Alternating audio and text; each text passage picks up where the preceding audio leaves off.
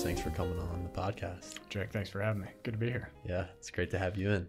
How is your year going so far? How is it returning to Gilman to teach a little bit?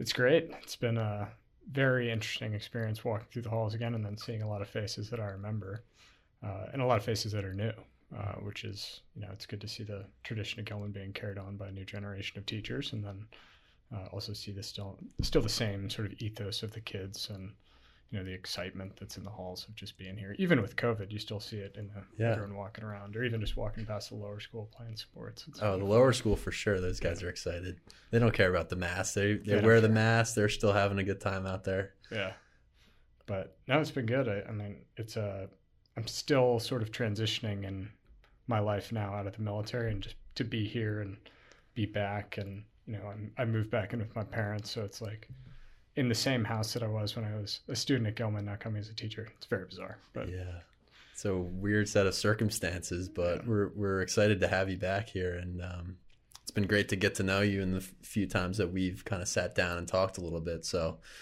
I know Gilman is very happy that you're back here teaching for the semester, right? For the semester. Yeah. So it's lucky to get the chance to do it in this sort of time in my life, and who knows, one day down the road, but at least for now. I was looking at your syllabus, Perspectives in Modern War is the course, and you have a lot of really good stuff on there that maybe we can talk a little bit about, how you formulated this syllabus and decided what you wanted to teach in your semester back at Gilman. Yeah, so I'm very lucky to have the opportunity to teach the course, and it was Mr. Hubeck's sort of idea and thought when I was back, and I had this time to try and teach an elective, and I built it a lot from sort of my path, I guess, as this whole conversation goes, but like what I've learned over my past 7 years in the military, and then about decision making and self-awareness, and how I could pass that on to high schoolers, what I would have wanted to know when I was leaving high school, and try to make it translatable. I've had a lot of interesting experience, met a lot of amazing people in my time in the military, and that's a lot of what the course is. I'm trying to get a lot of guest speakers to come in and talk about their perspectives, which is great for the kids, but it's also great for a lot of my friends who don't get the opportunity to try and express their time in the military either. So it's a nice way to give back, I think, on both ends, and I'll start to have some more guest speakers come in now. But really, when I was thinking of building it, I thought of Tribe, Sebastian Junger's book that describes homecoming and belonging, and what it means to experience trauma and recover from trauma, and what we can learn about those experiences and how they pull us together or pull us apart.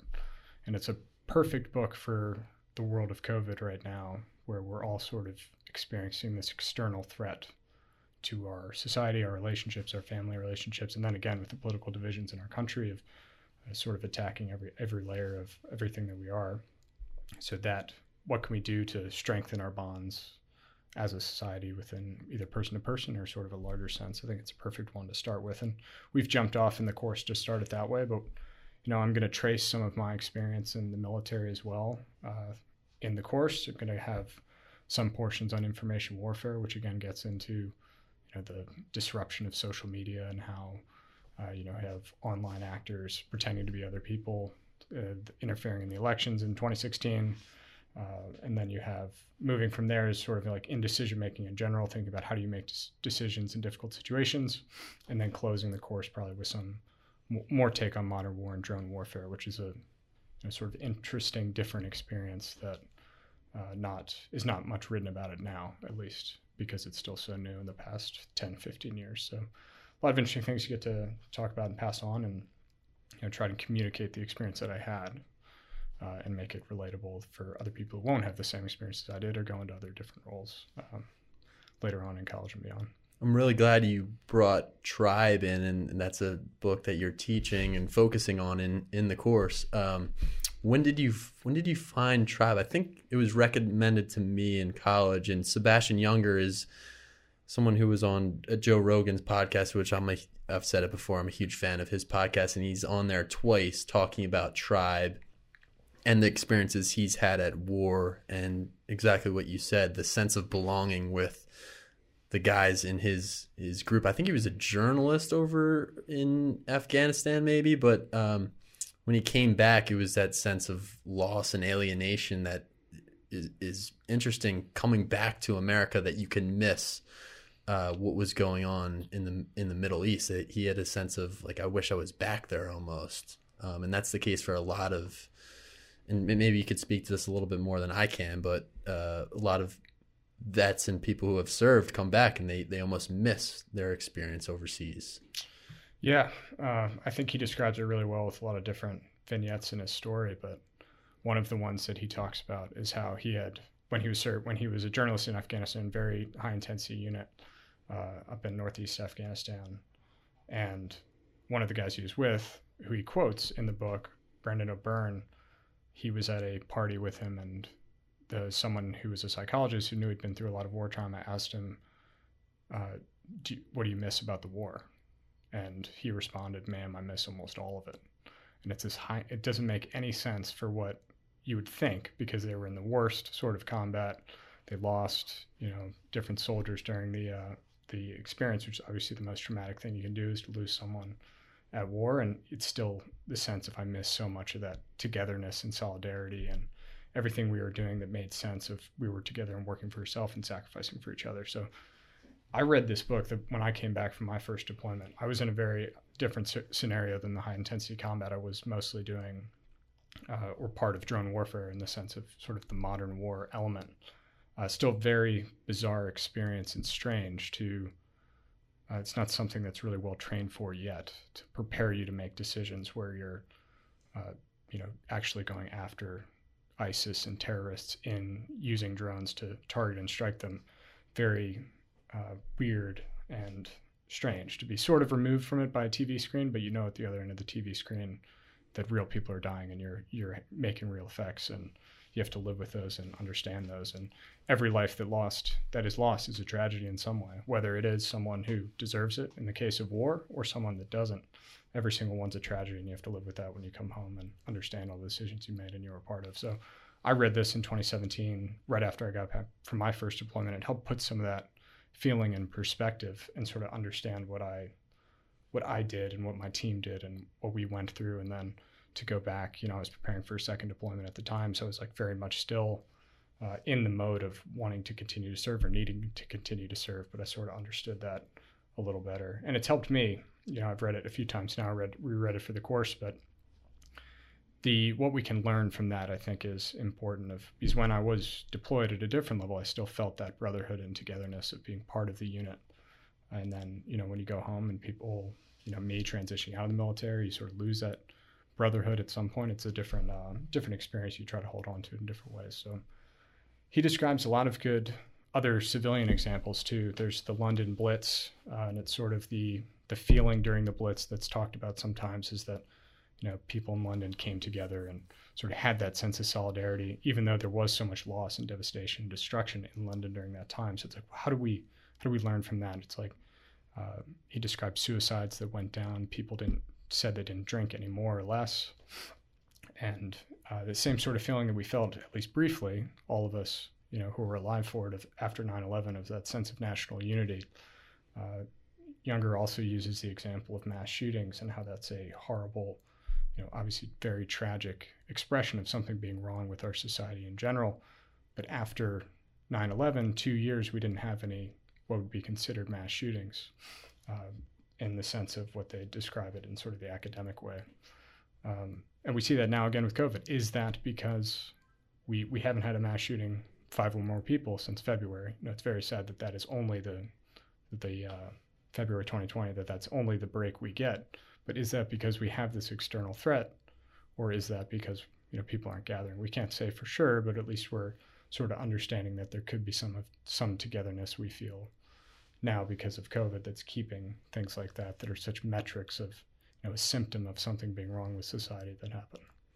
Yeah, it makes me wonder what about these traumatic experiences forges such strong, close-knit bonds between people that can't and aren't replicated in modern day American society. And I think Younger talks about this in the book, but what is it about trauma and war and these examples he brings up, like the Blitz, that force people to coexist in more close knit, almost loving ways than that's missing here in modern society. Yeah, I think the most concise answer would be Younger's sense of sacrifice, is that we have no reason to sacrifice for each other in modern society because of all the comforts that we have. But when you're in a unit abroad as part of a small knit combat team, or you have something like a traumatic event force you to sacrifice for each other, and that sense of I'm going to sacrifice for you, you're going to sacrifice for me, that's a dependability that we don't really feel in modern society from day to day, even with close friends or sometimes even with family.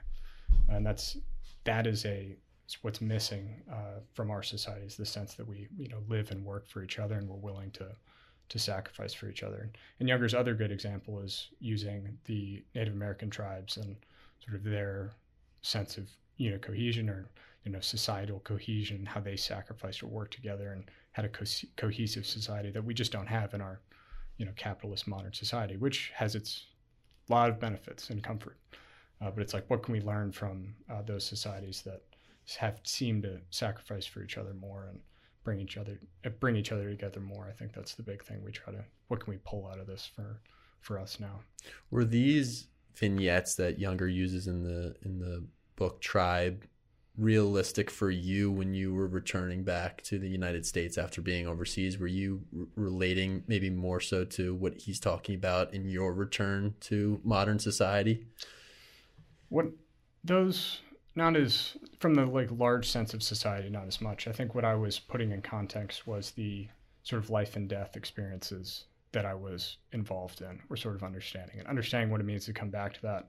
And he talks a lot about people who experience trauma who have different reactions, and sort of your body has different responses to it. And I think he does a good job of describing evolutionarily why we want to sleep lightly if we experience trauma, why you want to have nightmares, why you want to be angry, why you want to be depressed, because that's your body keeping you alive in a different way.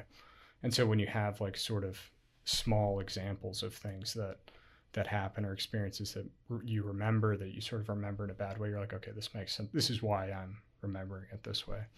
One of the lines that Younger uses is he starts one of his chapters saying, "This is the first time I knew I had a problem." And he talks about sort of a panic attack that he had in a subway. And I think I've used, I obviously didn't experience the level of trauma that he did in any of his units, but still with my life or death experience that I remember being a part of, my memory of that, I've had different moments of sort of my heart beating out of my chest, and it's like, okay, I understand why I'm remembering it, and my body's doing this. There's nothing wrong with me. This is a natural. It's a natural thing, and it's hard to accept at first. It's like, well, man, it's like something's wrong. Yeah. I don't want to tell anyone about this. They'll think I'm messed up or something. But right. At the end of the day, it's better to just be, open about this is what happened, this is what I'm feeling, and to communicate it and learn from it and understand that, it's natural. All of us experience trauma in a different way. I was with a good friend a few nights ago, and we were talking about this. He's another Marine, and he had said that, yeah, you go to war and you come back, you might have the same level of trauma as someone who got into a really bad car accident. It's true. It could be very similar to what someone else has experienced. It doesn't make you any different from, anyone else who experienced trauma in different ways. So it's just important to just say that, yes, I experienced it. Yes, these are the feelings I still have about it. This is what's lingering, and I'm learning from it. But all of us in society have this sort of shared sense of something went wrong, whatever level it is, whether it's something, life or death, to a spectrum of something just sort of being an emotional disappointment or loss or failure. It's all on the spectrum of learning from it. And to normalize that spectrum and normalize that understanding of trauma and growth from trauma, we have to be able to communicate it and have to be able to talk about it, which isn't easy. It took me, years to talk about the sort of feelings that I had after my deployment, to be able to be open about it and say, sometimes my heart will beat out of my chest or something like that when something's brought up. It's hard to admit that, but you learn that's the right thing to do and the best way to communicate it. So some of the examples that he shares in the book about people missing their experiences overseas or missing traumatic experiences because those connections with fellow soldiers or people you shared the experience with were so strong. Do you miss your experiences sometimes? Like, do you kind of wish you were overseas in those dangerous areas that you were put into? Yeah, I don't think you definitely miss the overall experience or parts of it. You don't miss bad things happening. Yeah. But it's the backdrop of those things happening that like sort of forces the unit and the cohesion. I'm very happy to be back in the U.S. and not in Western Iraq. But it is a weird, the relationships, and if I wasn't lucky with family or I wasn't lucky with the friend group that I have, I could very easily think, man, it was super fun at points. Like, yeah, we went through some difficult decisions and bad things, but we'd still have like moments to relax and sort of talk about it and be that unit and be with people who understood what you went through as well, where you could just talk about it and not have to explain it. So you miss it at a certain point, especially if you come home and you don't have that group of family and friends to support you. So there's so many great things that support veterans in our society now, but a lot of them, people just don't know about, or even veterans themselves don't know about. I'm still learning things about the VA that I didn't know that are out there to support, people like me or people who had similar deployments. So it's something to learn. I think you're always going to miss that relationship and that sense that you had. It's like being on a good team. I mean, you still could miss the team that you were on, and you did some things together, and you can sort of reminisce. It's just a little harder to reminisce, I think, when it's the bizarre experience of war rather than sports or something else like that. So when you're discussing tribe in your classes, what are some of the ideas or topics that come up in conversation with the group for the senior elective course that you're teaching? Yeah, one of them I think is a very useful, like, modern event is the Capitol riot, and thinking about how people are either manipulated to think a certain way about whatever spectrum you're on of the event that actually happened.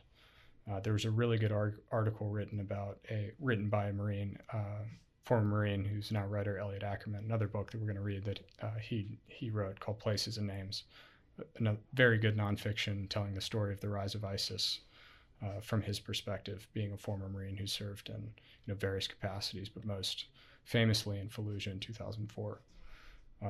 So he wrote a opinion article about how the Capitol riot reminded him of combat, and sort of that strange sense of history that he felt crossing the road into Fallujah to start the clearance of Fallujah in 2004. He said that watching those videos, he could see that sense of history of the people breaking into the Capitol and then seeing, walking through those areas with all the paintings and understanding they're in a very, special building, and had broken in and sort of had that awestruck moment. So the other thing he described is the sort of stupefied feeling you see when you face a traumatic event. And that was his last description of the protester actually getting shot right at the edge of their sort of front line. And people were just, when they saw it, they weren't scared or afraid. They just felt stupefied. And he says that's how you feel in combat too. And I, from my limited experience in sort of the drone warfare world, I can imagine that, the first time I saw a truck blow up on screen, it wasn't, I wasn't in danger, so it wasn't scary, but it was just sort of strange rather than something being, really weird. But anyway, I think that the Capitol riot has been something that we've talked about a little bit as sort of an example of our tribe and what's wrong with our tribe and what we can learn from it, and also learn from the trauma and people experience all around. COVID, that's obviously pervasive through all of our lives, but that effect that I mentioned earlier of we have not had a mass shooting since February 2020, is that something that's due to COVID because of that external threat that we're feeling? But it's good to, these are definitely, themes that will, resonate throughout all of our lives of experiencing bad things happening and learning from it. So there'll be more, I'm sure, that we'll pick up and keep talking about. Yeah, and I think the experience of knowing you're living through a historical moment is interesting to talk about this year specifically with your classes, because in the instances you described, it sounds like the people involved knew they were a part of history. And I think for us living today, we all know COVID it's history. I mean, this is an insane time in our lives, and I think maybe the seniors can't relate so much to what it's like to be at war, but they can relate to the experience of living through a historical moment. It's just bizarre and weird and tough to wrap your mind around when you're in it. Yeah. Yeah. And I think that's the sort of going back to the important idea of the spectrum of trauma, of just understanding we all have experienced bad things and can learn from it and have different responses to it. I've had some students in the class who've said, well, I haven't had anything bad happen to me. And it's like, well, that's good to be humble and aware that clearly you don't have something bad as other people. And we're very lucky for that. But we all have things that go wrong, or relationships that have been broken, or things to learn from. So I think COVID's a great example of we have all been through something difficult at different levels, because we've all experienced it in a different way and have been, fortunate or unfortunate in a different way. But we can all sort of have that compassion and empathy to understand this was something bad that I went through. What did I learn from it, or how can I grow? Along the lines of tribe, I'm curious your thoughts on how maybe COVID is making individuals more cohesive or alienating people more, from maybe your perspective as someone who's had the closest bonds that you can really find at war, and looking out on what's going on in our country right now, and whether things are alienating people more or bringing us closer together at all. Yeah, I think Younger himself was probably watching the beginning of COVID and hoping this would be the experience he sort of wrote about. Because this book he wrote in 2014, so well before any of this could have started happening, or we could even get close to thinking it. But I wonder, I think we've gone both ways in some ways. We've had serious political divisions. I think the fact that 2020 was an election year made it worse for everyone. If it hadn't been an election year, we might have experienced more national unity. Hopefully we can start to feel that national unity now that we have a break from any upcoming elections where we'll have either the media or politicians trying to be divisive as possible just to get elected. So I think it could have gone both ways. I'm hopeful that it will be more of a national unity event as we transition out post the vaccine. There have been moments of selflessness and people working together. I saw, all the food donations people were doing for healthcare workers at the beginning, right when things were shut down. There were groups doing donations from restaurants, trying to keep small businesses running and giving them to hospitals. We've seen so many people donate masks and sacrifice for one another. Going back to that, of the sense of hospital workers, healthcare workers are sacrificing for us. Let's try and sacrifice for them and give something for them too. So that sense was there. Was it strong? It was, but was it told enough? Probably not, because it was probably drowned out in the misinformation, disinformation surrounding either the disease itself or the upcoming election. So hopeful, but I don't think we've seen it entirely as being too much unifying. Yeah. Well, it's amazing to me. Even last night, like when it seems like everyone's watching the Super Bowl, like a football game is one thing that can bring our country together, even if it's just for a few hours. Like everyone is watching the Super Bowl glued to the TV at home with their families. There's no, Twitter wars, misinformation. It's just the Super Bowl. It's something to rally around as a country. And it's weird that it takes a game. I mean, it's just bizarre how we operate as human beings, but it takes a game to do that, even if it's just for a brief amount of time. But thank God we have that, at least. We got something that brings us together still. And, we're lucky we even had the season this year. I remember thinking we weren't going to have it at all. And then, feeling the togetherness of Baltimore being in the playoffs again. I always loved that sense. And when we lost the Bills, it was like, well, at least we had that, for a moment. Yeah, at least there's something on to watch. And, I think concerts and music is the ultimate unifying experience, because even with sports, like you're still rooting for someone. There's still some kind of animosity towards the other side. But with music, it's like if you go to a concert, everyone in that venue is on the same page. Everyone's happy. Everyone's having a good time. So that's one thing that's COVID has stripped from society that is unifying, I think, is music, concerts. Yeah. That kind of thing. Yeah, exactly. I remember the artists doing sort of their live stuff right at the beginning when no one was going out. And that was a nice thing to regular artists playing. Then Chris Martin from Coldplay was just like playing around, and He's the best. yeah, just said like, "Oh, you want me to play that?" It's like, that song's older than you are. It's like, but I mean, that was cool. But because of the digital world, it's not as much of being together in a concert and all like sort of experiencing it together. So it's difficult stuff. Yeah, it's hard to find things like that right now. But some of the other course materials on your syllabus that I was looking at, Redeployment is another book of short stories that I was looking to use in my classes. And along the lines of what we were talking about, I think it might be the first story in Redeployment about the dogs. Is that something that you teach? Yeah, I'm going to pick a few of those out. I'm not sure if I'll pick that one, but Phil Clade is he's Marine now author similar to Elliot Ackerman, and he's got a lot of good ways to communicate that experience, which I think is different from a civilian writing about war. Not that a civilian can't do that very well.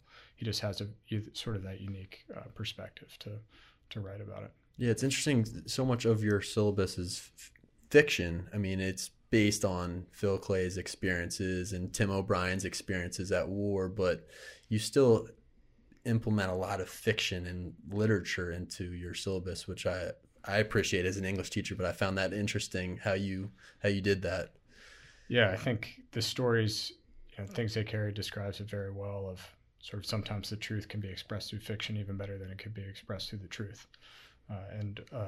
Phil Clay, and there'll be another fiction story, Ohio, which is a non-military author who wrote, very, very good stories about sort of the military experience and coming home from that, which communicates the sort of the truth that we're trying to understand and learn from in the class, which is, more of the English perspective for sure. So thinking a little bit about your decision or your wanting to join the Marines and be in the military, when did that play out for you? When did that first happen for you, or what maybe inspired you to want to join the military? In the story term of how it happened, I would say it was my grandfather's funeral, who served in World War II, and they did military honors for him as he was, buried. And that moment, I remember thinking, there's nothing more important I could do with my life than serve. This is a guy who served for 4 years during World War II as a sailor, and then spent the rest of his life living in Baltimore and raising a family. But still, as he's remembered and being buried, it's his military service that matters. And I did have that moment while I was a junior. I was a junior in high school when that happened. I did have that moment remembering that and thinking that. He didn't talk much about the war at all or his experiences. Right before he died, he gave me these coins from his time in Australia during World War II, just coincidentally, obviously. And I've remembered him, and I remembered my other grandfather, who I'm actually named after, who's luckily still alive, who's a Navy intel officer. And there are two people I looked up to in my life very closely. And if there's anyone I wanted to be like, it was them, to live up to their, sense of honor or sense of selflessness or serving others, very much family men who were giving back to the family and helping to support us and wise in teaching. So it is looking up to my grandfathers. I had sort of a, circuitous path to actually joining, because after I teach this summer, I'm going off to med school and becoming a doctor, which has been my long-term dream since really high school, since Gilman, I guess. When I knew, sort of liked the science classes that I was taking, loved the teachers that I had here, and inspired me to want to, serve as a doctor later down the road. But when I got to college, watching the wars, and I sensed right after the surge in Afghanistan in 2011, I sensed my generation and my, a lot of people my age were fighting at war and sacrificing for each other, and I was not. And that was my really drive to get in and serve and be a part of it. By 2014, when I graduated, all those wars had drawn down almost completely. So I'd sort of missed it in that sense. But in 2014, as in the course, talking about the rise of ISIS, June 2014 is the, sort of when ISIS was known on the map. And ISIS would be the terrorist group that I would spend my time in the military trying to, fight against or work to disrupt as much as we could. So that became what I would be serving for, other than serving for our country and serving for our Marines. That was sort of the external threat that unified us. But it was, they obviously didn't exist in 2012 when I signed up to join. I still just thought that I was watching the wars before and knew that my generation was doing it, and that, I wanted to be a part of it. Sounds like a lot of your aspirations originated here at Gilman in high school almost. Your desire to become a doctor, your desire to join the military. Then you went on to Harvard and you were part of the ROTC there. What was that experience like? Yeah, it was. So I had a lot of friends at Gilman who were applying to the Naval Academy or applying to West Point. That was honestly my first sort of thought of, maybe I should think about doing something like this too. And I applied for ROTC, which I would do during college. But I actually ended up switching programs and did just the Marine program in the summers, which was a better experience for me than ROTC, because ROTC, Reserve Officer Training Corps, you're in college, but you're also doing training. You have to go to class in your uniform, sort of very visible as sometimes you have to go to class in your uniform, sort of very, very visible as a member of the military. When I was in the Marine program, I was completely incognito, only trained in the summer. No one really knew that I was joining the military until I commissioned the day before graduation and, officially started active duty then. So I liked being, living between two worlds without having to mix them. But it was Harvard had a lot of, team experiences that I started at Gilman of sort of being part of a community and sacrificing for each other. And I loved being part of a team. And I knew that at some level, being in the military, you'd be sort of using those experiences of leadership that I had on teams at Gilman to pass on at a different level. So a lot of things I learned that I ended up transferring, but my time in college, I didn't really mix my worlds of military and being a student, which is also very difficult just because of the academic rigor, or being a teammate and not really wanting to go to MIT to do my military training. How often did you have to do training? Was it every day? Was it every couple times a week, or what was that like? So I was officially in RTC for a semester my freshman spring, and I had to go to I think I went to MIT 3 days a week for physical training or class or something like that. We bounced around, which doesn't sound like too much, but then I've got practice on top of that. Is it in the morning typically? In the morning, yeah. So I jump on the tee and get down, and then go on the tee back and be wearing my little Army jacket. So it's sort of funny to imagine seeing other students. If I saw them now in the subway, it'd be very different to think of that. Yeah. Be like, good luck. But no, I ended up getting out of that partially just because of it was sort of, again, a circuitous path. I actually dropped out because I thought I'd just be a doctor. I was like, well, I'll just join and be a doctor in the military. I did a semester thinking that, and then still, again, watching the wars from 2011 to 2012, I thought I gotta join now. I don't want to wait to join, because if I was a doctor, I'd be joining right now pretty much. And it'd be 2020, 2021, and it'd been 7 years from college. Too long for me to wait, somewhat impatient. And that's why I ended up jumping in the Marine program. So wouldn't let me back into ROTC because I dropped out. So I was like, well, I'll try the Marine program then. And they let me in. So right when you graduated, you were signed up for the Marines. You were going into the Marines. What was the training and the process to deployment like in the Marine Corps? So it was the Marines do interesting training where every officer goes through 6 months of the same school. So it's sort of a unifying, again, like makes a tribe of officers because you all know each other or have similar experiences. So probably partially why they do it. In that 6-month school, you're basically applying the whole time to do a specialty. So when you in the military, obviously, has people with different specialties. Some people are communications, some people are intelligence, infantry. It can be a pilot.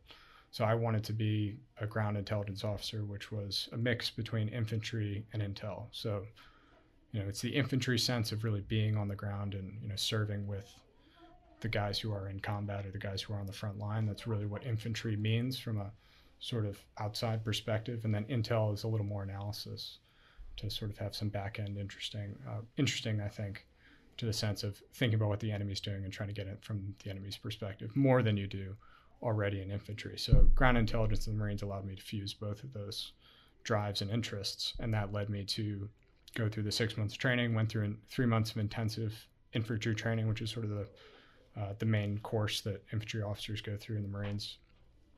Learned a lot in that school, and that was one of the best leadership experiences I had, and things that I'll still remember and think about from time to time, of like that brotherhood that we had in that school. A lot of great friends from it, and also the sort of moments of failure I had in that, and then the moments of success. I think the most success I ever had in training was due to patience, or being so patient, and in a way, in as much as you can be selfless and working for other people. And I remember thinking later in life, when I'm not as patient, I'm like, man, I was a little better back then. Mm-hmm. But went through Scout Sniper employment training. So not a trained sniper. It's a 3-week course that you just learn how to employ Scout Snipers. And then I went to an intel school for 3 months as well after that. And then I was fully trained. So it was pretty much about, a year and a half of training to get me to my unit in California as a Scout Sniper platoon commander, to lead that, group of Marines up for deployment. And that was May 2016. So May 2014, pretty much in May 2016, took about 2 years of training to actually get out into the real military, where I was really part of an operation. During this time, what were some of the aspects of leadership you learned, and maybe how does leadership function in the Marines that you didn't really realize or know before you had joined? Yeah, I think I got a lot of lessons in leadership. I think as a sort of captain of a sports team, you have your always, and I thought was really good, and Coach Neil Gaby was a volleyball coach back when I was here, always really good about thinking about instilling lead by example. Lead by example is huge in the military, but there's also sort of the level of where you have to be hard on someone as well. And I think that's what I balanced when I was on deployment, of learning. I'm not a yeller at all. You guys can probably imagine I don't yell very often, but I had to yell at points. I had to be angry when things went wrong, or things that, so I'm not very good at it. Don't like it either, but it's just like there has to be a moment to influence certain people.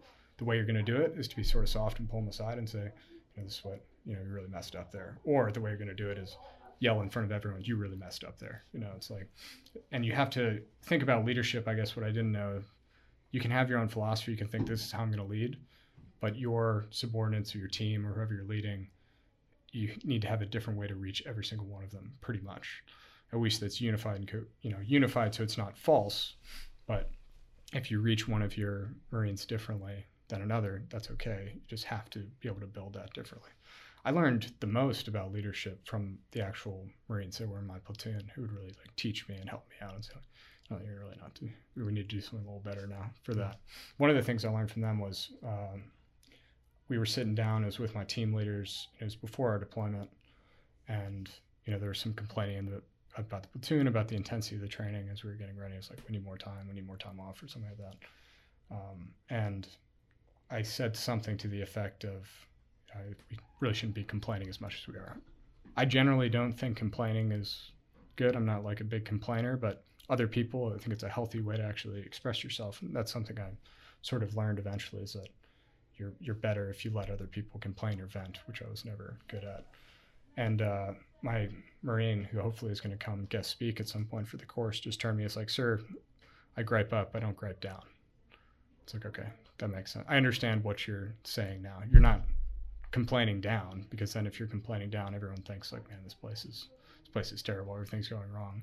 But if you can gripe up to me and say, this is what's wrong, this needs to fix, but trust me that I'm not complaining to my subordinates or complaining to my team. So I learned a lot in that sense of trust, of saying, understanding that this person could be complaining to me, but I have to trust him that he is doing the right things with his team, and learning from that.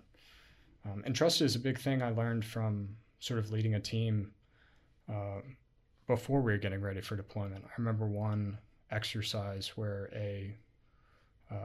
one of my sniper team leaders was telling me, or I had to tell one of my sniper team leaders to move to a different position. It takes a long time for a sniper team to set up and get everything right. You think about security, they have to be in the right area to look at sort of the enemy that they're trying to look at. And I had to tell him to move because someone else in the battalion, our big unit, had made a mistake. and they had to move because of that other person had made a mistake. And he, the team leader, didn't really trust that I was doing everything to try and defend him, but I had to tell him to move at this point. I tried to make the difference in the same way of griping up, not griping down.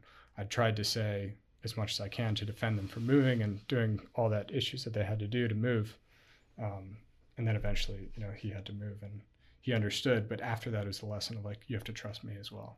I got to trust you, but you got to trust me that I have all your best interests in mind and I'm doing the best I can. So trust, I think, is the biggest thing in leadership, and understanding that I sort of learned. And, it takes a lot of time to earn it with the people you're with. But leading by example, unselfishness, empathy, seeing from them, those are the key things, I think, that help you build that trust and maintain it. It's interesting the comparisons you make with playing sports. I've been doing a couple short episodes on the podcast, about 30, 40 minutes. And the first one we had was Coach Nostrand, lacrosse coach here. And we were talking about leadership a little bit, mostly about building culture for a program. And one of the things he said about leadership was his core element is trust. And I was looking at your syllabus too, and you have a segment on leadership with John Wooden, and John Wooden's a part of your course too. So I find it interesting how you relate sports to what you were doing in the Marines. Yeah, and the military relates what it does back to sports. John Wooden we read John Wooden's book in my infantry officer course, the intensive infantry training I did as a Marine, and I was like, this is what leadership is from that perspective. And military is very big, and doing things by the basics, brilliance in the basics. Same with John Wooden, and sort of how to put on your socks and how to tie your shoes that he starts with all his teams. So I think leadership, another great sort of quote that I've always remembered is that leadership doesn't change, only leaders do. And I think that is the same. There's a sense that all of our leadership lessons work together, whether it's it's a business, whether it's a team that you're leading, or whether you're leading in the military. I think it's all of those lessons overlap, and it's something we can learn from. Yeah, I taught in the fall a course, a senior elective on leadership, and it was English based, but we had a lot of historical figures that we looked at.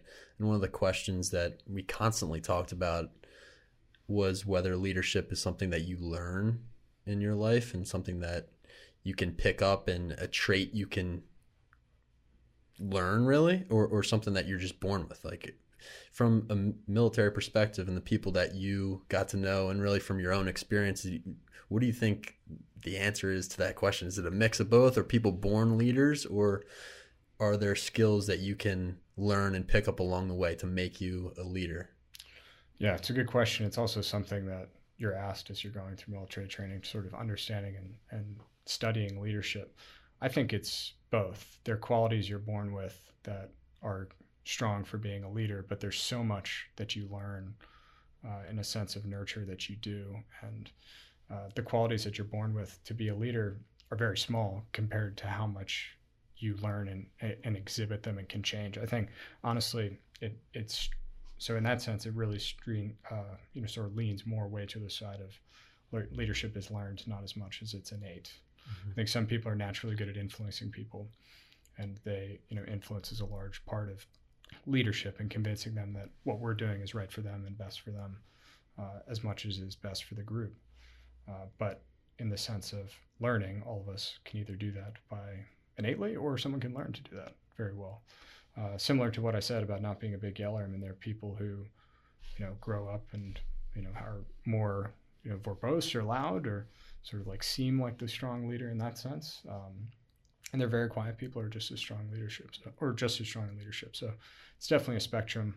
There's so much to learn. The better thing to do in the sense of all of us is to focus on how can we learn to be better leaders, and the fact that really anyone, if they want to be, can be a strong leader if they exhibit the traits, empathy, selflessness, proficiency, being good at what you're doing, that bring you to that point of being able to influence people. From my sister, who was at West Point, she just graduated, and just from watching her and her classmates and her friends, it just seems like habit is such, like, forming habits and non-negotiable habits really at West Point and in the military makes you change so much. Like my sister, when she first went into the military, you would never think that she's going to be like a West Point person. But now it's like those habits that she had to do every single day, making your bed, like respect, all of these things that we're talking about, they're non-negotiable habits that she didn't have a choice really. And that over the course of time, that just changes you as a person. You become more detail oriented, more respectful, more humble, more trustworthy, resilient, all of these things. And it's really, in my view, I don't know what your thoughts are on this, but it's a product of habit. It's just the way that you're trained and the way people train you how to be. Yeah, no, I agree. I think those little habits that we make such big changes about who you are. And another thing I love from Tim O'Brien is in one of his writings, he says a little practice of being brave would have helped a little. Before he went to Vietnam, he always thought, well, at least in the story, he always thought that, I'll be able to have this well of courage and bravery that I can use at some point. I'm saving it up. I'm not going to talk, this person's doing the wrong thing right now, but I don't need to speak up now. And that's the sense that all of us have can make the habit of being brave in our daily lives, because there are, so many little things, whether someone says a slur or someone says a bad joke, that happen daily, where we can stand up and say, that's not the right thing to say. Mm-hmm. We have to learn from that and be different. Or someone misunderstands something or is mean to someone, why were you so mean? And why don't we include him or her better? I think all those things are habits in the sense too. And you learn in military training, and it's hopeful that you hold on to them, and at times you stray from them and get better, because just like anything else, I went through training almost 5 years ago now. So all I have left are the habits more than I have the moments in training. So, but yeah. Yeah. Courage as a habit. I think that's something that gets easier every time you stand up for someone or you speak up for something. If you do it once, you're more likely to do it again. And then it's just the more often that comes up, it becomes a part of you as a person almost. Yeah. And just takes that first leap to start the process of building that habit. And it is hard to stand up and do the right thing, but it doesn't have to be if you do it more than that, or if you really, really believe in it. So when you were deployed, what was how did that play out? So your first deployment, and maybe what was that like? We can talk a little bit about your experience in Iraq. Yeah. So first deployment, like I've sort of mentioned, I was a sniper platoon commander. But when you're a sniper platoon commander, especially in this stage of the wars that we're fighting, your sniper teams are given to other companies, so other units within our overall unit, sort of to be in smaller areas. So all of my teams were spread out from Syria to northern Iraq to Kuwait and other places in Iraq at the time. And I was in Western Iraq leading a command center. So I was part of that first line of deciding for, like I've described in the drone warfare, of targeting ISIS, supporting the Iraqis as they were doing the actual military clearance to defeat ISIS along the Euphrates in Western Iraq. And the timeline for that was the most interesting. That was the experience for me that was the closest thing to combat that I experienced, really the life or death that I experienced my second deployment. Very different, which I can describe more in a second. But October 2016, it's obviously right before another election, but President Obama and then the Prime Minister of Iraq at the time announced that the offensive is going into northern Iraq, and it's really the tide is turning against ISIS at that point. And that's when ISIS is the town called Mosul, second largest town in northern Iraq, or in Iraq, by population, which was controlled by ISIS and was taken over in June 2014, again seeing the start of ISIS being that town. So that offensive was starting, and that was a big moment for the deployment. I was in Western Iraq, so we were in a different focus of the mission, but that was sort of the large event. And then again, seeing Trump get elected from in 2017, and sort of the changes, or what didn't change, or how it's sort of funny to come home and have people on supporting different sides of the spectrum be like, man, things must have been different when Trump was president. It was like, they actually weren't that much different. Still like the mission went on. Obama to Trump passed it on, in a very sort of cohesive manner, at least from my perspective, as I saw it. So But all those things were sort of interesting times in history to be there. So I was there from early fall 2016 to 2017, all the time that I was there. I was in Western Iraq and sort of supporting my sniper teams from afar with different, however I could.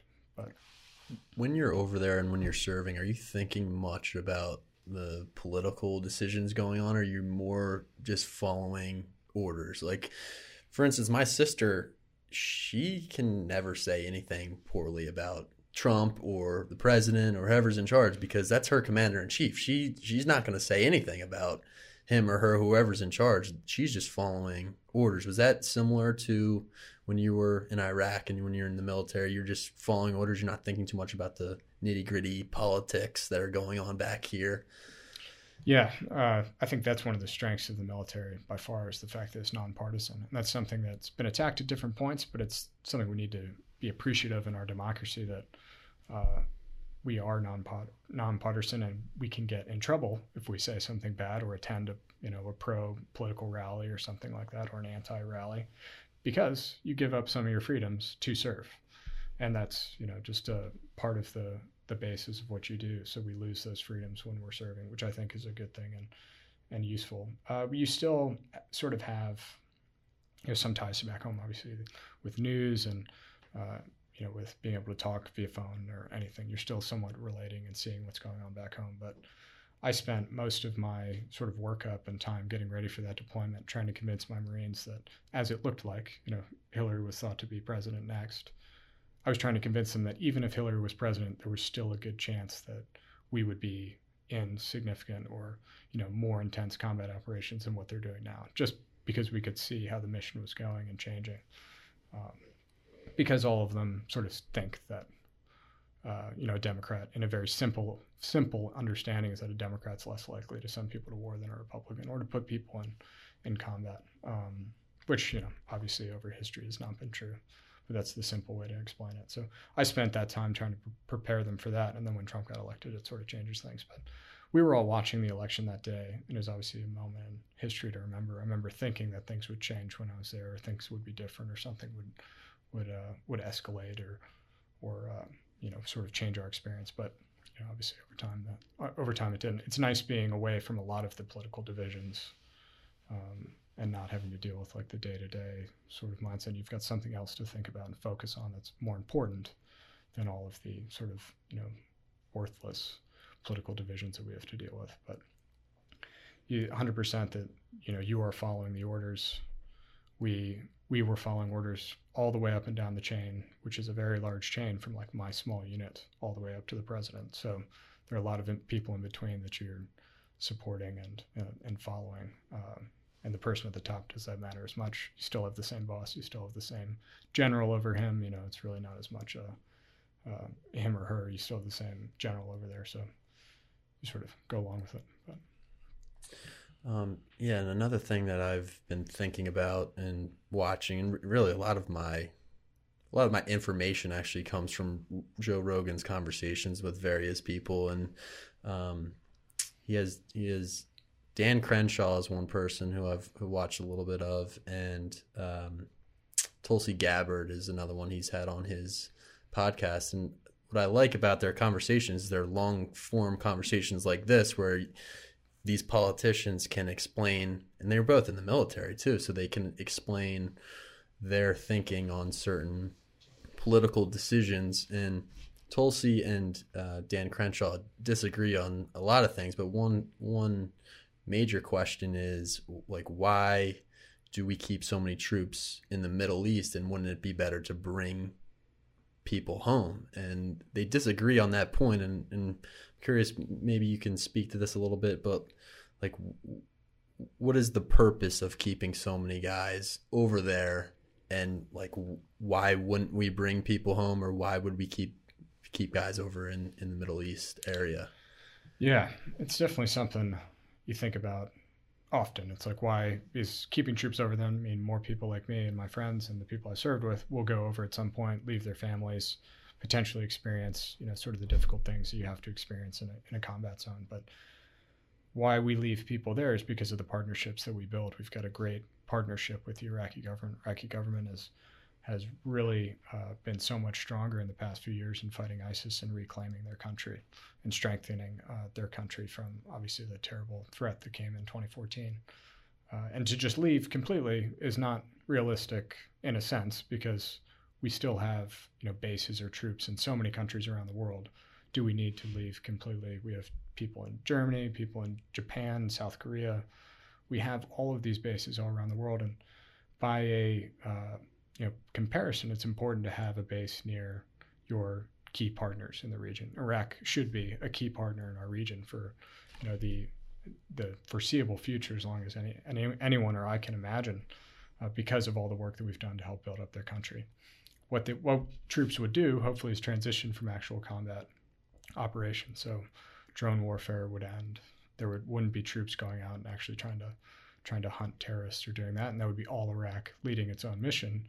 And American troops or NATO troops from our strong partnerships that we would have would just be there to either train and not even do as much advising, assisting, not helping them do their missions, but just training and being there for overall support. But I think to pull back entirely would be a mistake. I think my hope very much is that the wars end, and that even in Afghanistan, that there's a peace agreement with the Taliban of some sense of calm as comes to that country after so many years. But for us to just leave the Afghan government entirely and not leave anyone there to train their forces or to support their forces would seem to me, at the very small level of all of these, misguided, in the sense of we've given so much, we have partners over there that we've worked with, and can't imagine to leave them entirely. But do I want troops to deploy in the capacity that I did? No, because I want that war to end, and I want the suffering that goes on during combat to not be experienced by anyone. What are some of the, and I know this is kind of a rabbit hole, but maybe what are some of the reasons that the war is so extensive and so ongoing for so many years? Why is it so hard to resolve all of the issues that are going on? And maybe this goes back to the what was the agreement? The Sykes-Picot agreement that you're teaching in your class, and that might be maybe the major reason that all of this is occurring. But what leads to the ongoing nature of this war that's going on in the Middle East? Yeah, I think that's definitely part of it. Sykes-Picot being the original foundation of the borders in the Middle East, at least from Iraq, Syria, Jordan, Kuwait areas, to give that the sense of why we have the countries the way they are. And the issue is that the issue that people would say today is that they didn't respect the actual ethnic sectarian divisions on the ground. So you're creating these sort of fake countries that just exist on paper, but on the ground people see themselves differently. What you have now, after years, almost 100 years from that agreement, is you do have a sense of Iraq nationalism, as I can imagine it as an outsider. You do have a sense of Jordanian nationalism. Syria, through its civil war, is very much fragmented into 3 different regions at this point. So you don't really have that sense of a Syrian nationalism, and you still sort of have a country that doesn't really fit its own borders because of that. So very difficult. I think the divisions and sort of the ethnic divisions, and then terrorism itself, has just torn the region apart, to the fact that we still, the fact that there's still a presence there, the fact that there's still so much, difficult suffering and heartbreak and bombings. All of it has gone down from where it was previously, which is good, and it's very lucky for the sense that there's been so much progress made by the Afghans, by the Iraqis, in their countries. But I remember I worked very closely on my first deployment. I actually got to see him again on my second deployment, of an Iraqi American who was an interpreter, and he had gone back to Iraq to serve against ISIS. He was living in America, but he's like, I want to go back to Iraq and serve as an interpreter and try to help our forces and help the Iraqis beat back the threat. And I asked him, we were just talking sort of randomly, and I remember thinking, I just asked him what is his favorite city in the world, and he was like, Baghdad, pre-03, hands down. And obviously he's Iraqi, so he was born there, so maybe it might be a little biased, but it is just sad to think about how much these cities have changed and how much suffering is there. When I went to Baghdad briefly, you can sort of see the large expanse on the Tigris of just a beautiful city, and to think about how much heartbreak is there is difficult. Kabul in the 60s and 70s before the real Russian invasion was a very cosmopolitan city as well, and to think about how the destructive forces that have been there for so long is so disappointing, obviously. But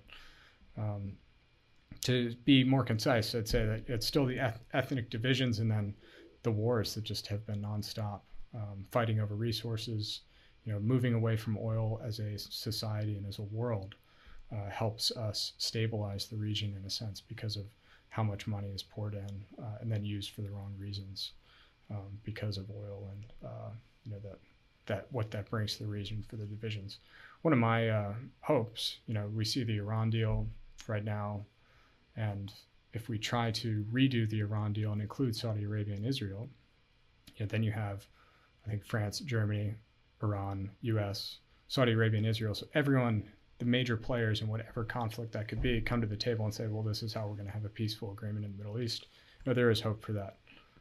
Is it how much hope? Probably not as much, but because you can't see some of those countries coming together on the same table. But I am hopeful that progress has been made and that there are a lot of things that people can learn from, and that all of these historical ethnic divisions are not tearing us apart as much as they used to, because people can sort of see the shared humanity that we have through all the suffering that they've dealt with. So I'm hopeful for a change, and to see that the lines that were drawn on the map so many years ago can be sort of taken and to be their own countries now. So would those lines have to be redrawn, everything reconfigured, or how would that work? That's a good question. I think for Syria itself as a country is something that will be decided, hopefully, as soon as possible as that war can end. But it's really at a stalemate between three different regions right now that have torn the country into three different parts, which are functioning at their own and just fighting a little bit at the different borders, or fighting a decent amount at the borders of the country. Is Syria going to get redrawn? The president of Syria, Bashar al-Assad, obviously is fighting to keep his borders intact. But it's just something to see over time. I think Iraq is strong the way it is, or the way its borders are drawn.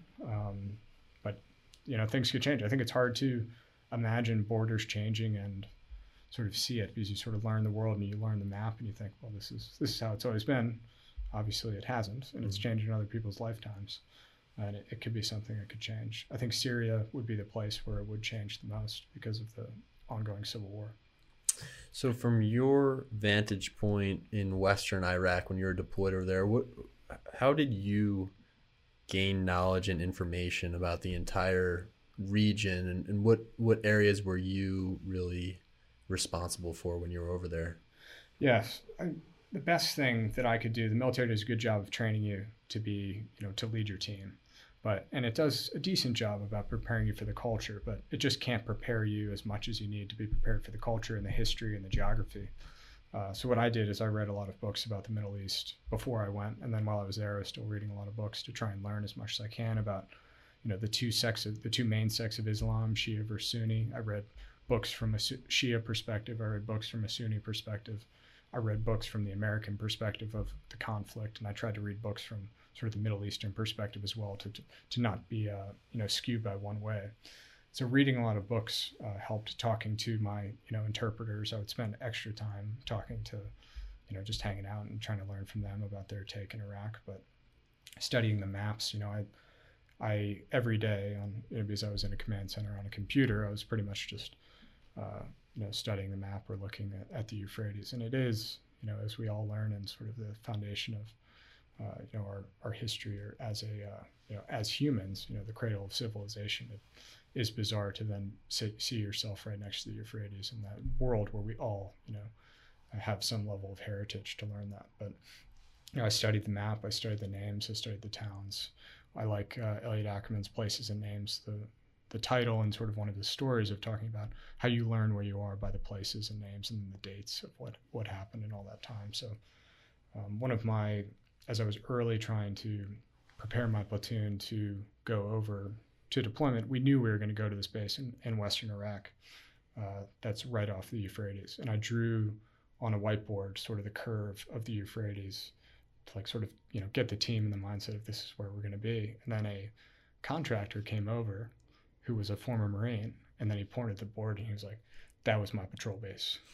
And he was just pointing this random spot right sort of across the river, but he could, everyone who deploys that region starts to learn the map that well, that he just saw a bend in what looked like a river, and he was like, yep, that was me in Anbar Province. So, eventually you learn that as you spend time over there and, every day studying the map and, watching the towns from the drone feeds that I saw, just like sort of learn the people and the population as you see it. And, something I'll never forget that area. I could name the cities on the Euphrates still today, and it's something that's sort of burned into your mind from how long you spend staring at it and trying to learn it.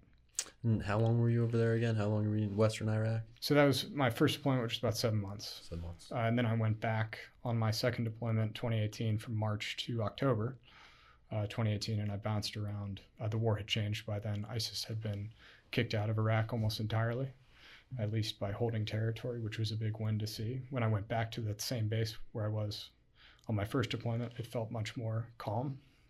There was a coffee shop that was opened up on base, and I was like, okay, things are good now. But it was, that was a cool moment to see and sort of see the changes that had come through a lot of hard work, obviously from Iraqis and the coalition supporting them. But and then second deployment, I bounced around to Syria, Afghanistan. I spent a lot of time in Kuwait, but bounced around to those other areas in Iraq. That's when I went to Baghdad on another base in Anbar Province as well. So sort of saw the whole spectrum. So I was still studying the area, and obviously I was close to the mission still in Western Iraq, so I still had that oversight of what was going on there. So it was another 7 months of studying the region that got me to remember it so well. Great. Well, thanks for sharing all this information. I'm sure it's going to be, really valuable for people to listen to this, and especially the guys and girls in your class. I'm sure they're soaking up a lot of information, the syllabus. Hopefully. I want to jump in. You got some T.S. Eliot in there. Yep. Which is great. Some humility, right? Yeah.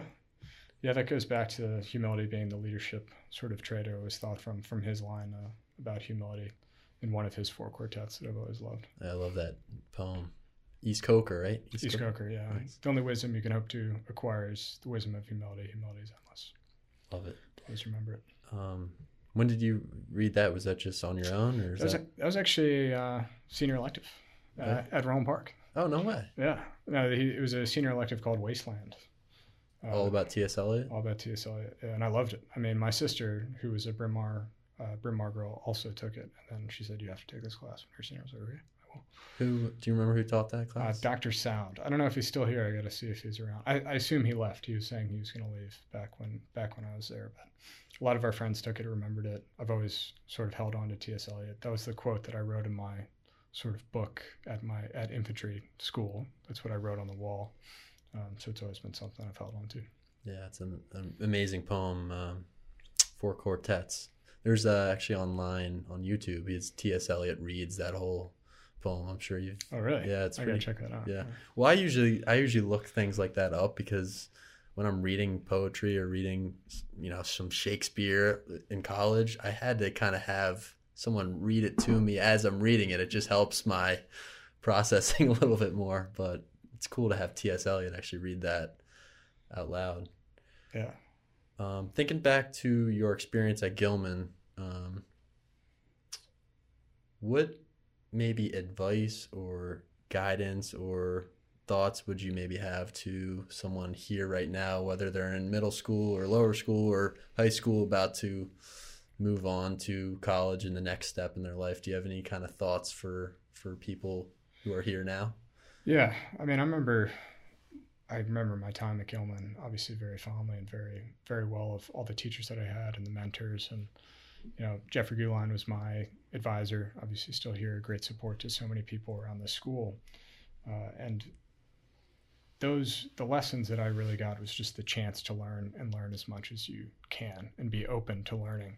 I think the opportunities you have here are so many, whether it's being able to go to office hours or talk to a teacher and learn from a teacher more, or have the creativity to join your own group or make your own club or something like that, or just be on a team and have that support. So there's so many great opportunities there. The thing that I would always say is that it's all about the people that you're with. So hold on to those relationships that you can, whether it's friends or whether it's teachers, and cherish them as much as you can. One of the things that I sort of had a funny sort of memory as I've been watching the lower school play sports is that I think that I'm sort of struck by the fact that as I see two kids arguing about a rule in like some little baseball game they're playing, that I think kids and students and us and the grown-ups have much shorter memories about getting angry at people. Mm-hmm. It's like the capacity to forgive is so much stronger when you're younger than it is when you're older. And I think there's so many things that we, in this divided world, that we sort of can let us divide us from friends, whether it's politically, like divide us from friends, or even intra-family being divided that way. I think there's so much more that we can learn from each other if we have that sense of unity and have that sense of forgiveness that sometimes you lose as you get older. It's like, no, I'm not talking to him anymore. He did that one thing, I'm not talking to him anymore. It's like, holding a grudge. It's like, why do we don't do that as much when we're younger? And I think it's something to hold on to as you transition out of Gilman and get on through college and beyond. I love that. Yeah, forgiveness is something that is really missing in our society right now. It's like, and I've talked about this before, but I've just read Matthew McConaughey's memoir, Green Lights, and one of the things he tells, which I think was one of the strongest points he makes in that book, is he when he gets famous, he like needs to humble himself. So he decides to go to Mali in Africa, and when he was in Africa, he was staying with this tribe over there, and the people he was with or he was staying with got into like a fierce argument about something, and I remember Matthew like jumped in, and he's explaining how he jumped in and tried to settle things down, and someone else who was in the room says, they're not fighting, they're not arguing, they're just trying to understand each other. And that really struck me, because we can get into an argument about whatever it is that we want to talk about and we disagree, but we're not so much arguing and holding a grudge against each other and getting into a fight as we're just trying to understand each other. And afterwards, it's easy to, or it's hard, but it should be that we forgive each other for whatever it is that goes down. We're trying to come to an agreement and try to understand each other a little bit better. So I like that word of advice, is forgiveness. It really is missing in our world today. Yeah, and it's sad. I mean, it's why can't we forgive or have a tough argument and then realize there's so much more that we have in common than this little thing that we disagree on. And that goes back to tribe a little bit. It's just the sense of unity as a society or as a friendship or a group. We're missing. And I think forgiveness is the part of that we're just not good at it. Yeah. Jay, it's been an awesome time on the podcast today. Thanks so much for coming on, and best of luck to you in your class. I'm hoping that I could maybe stop by and check it out one of these days. Yeah, anytime. I love it. Thanks, Jack. Thanks for having me. Thank you.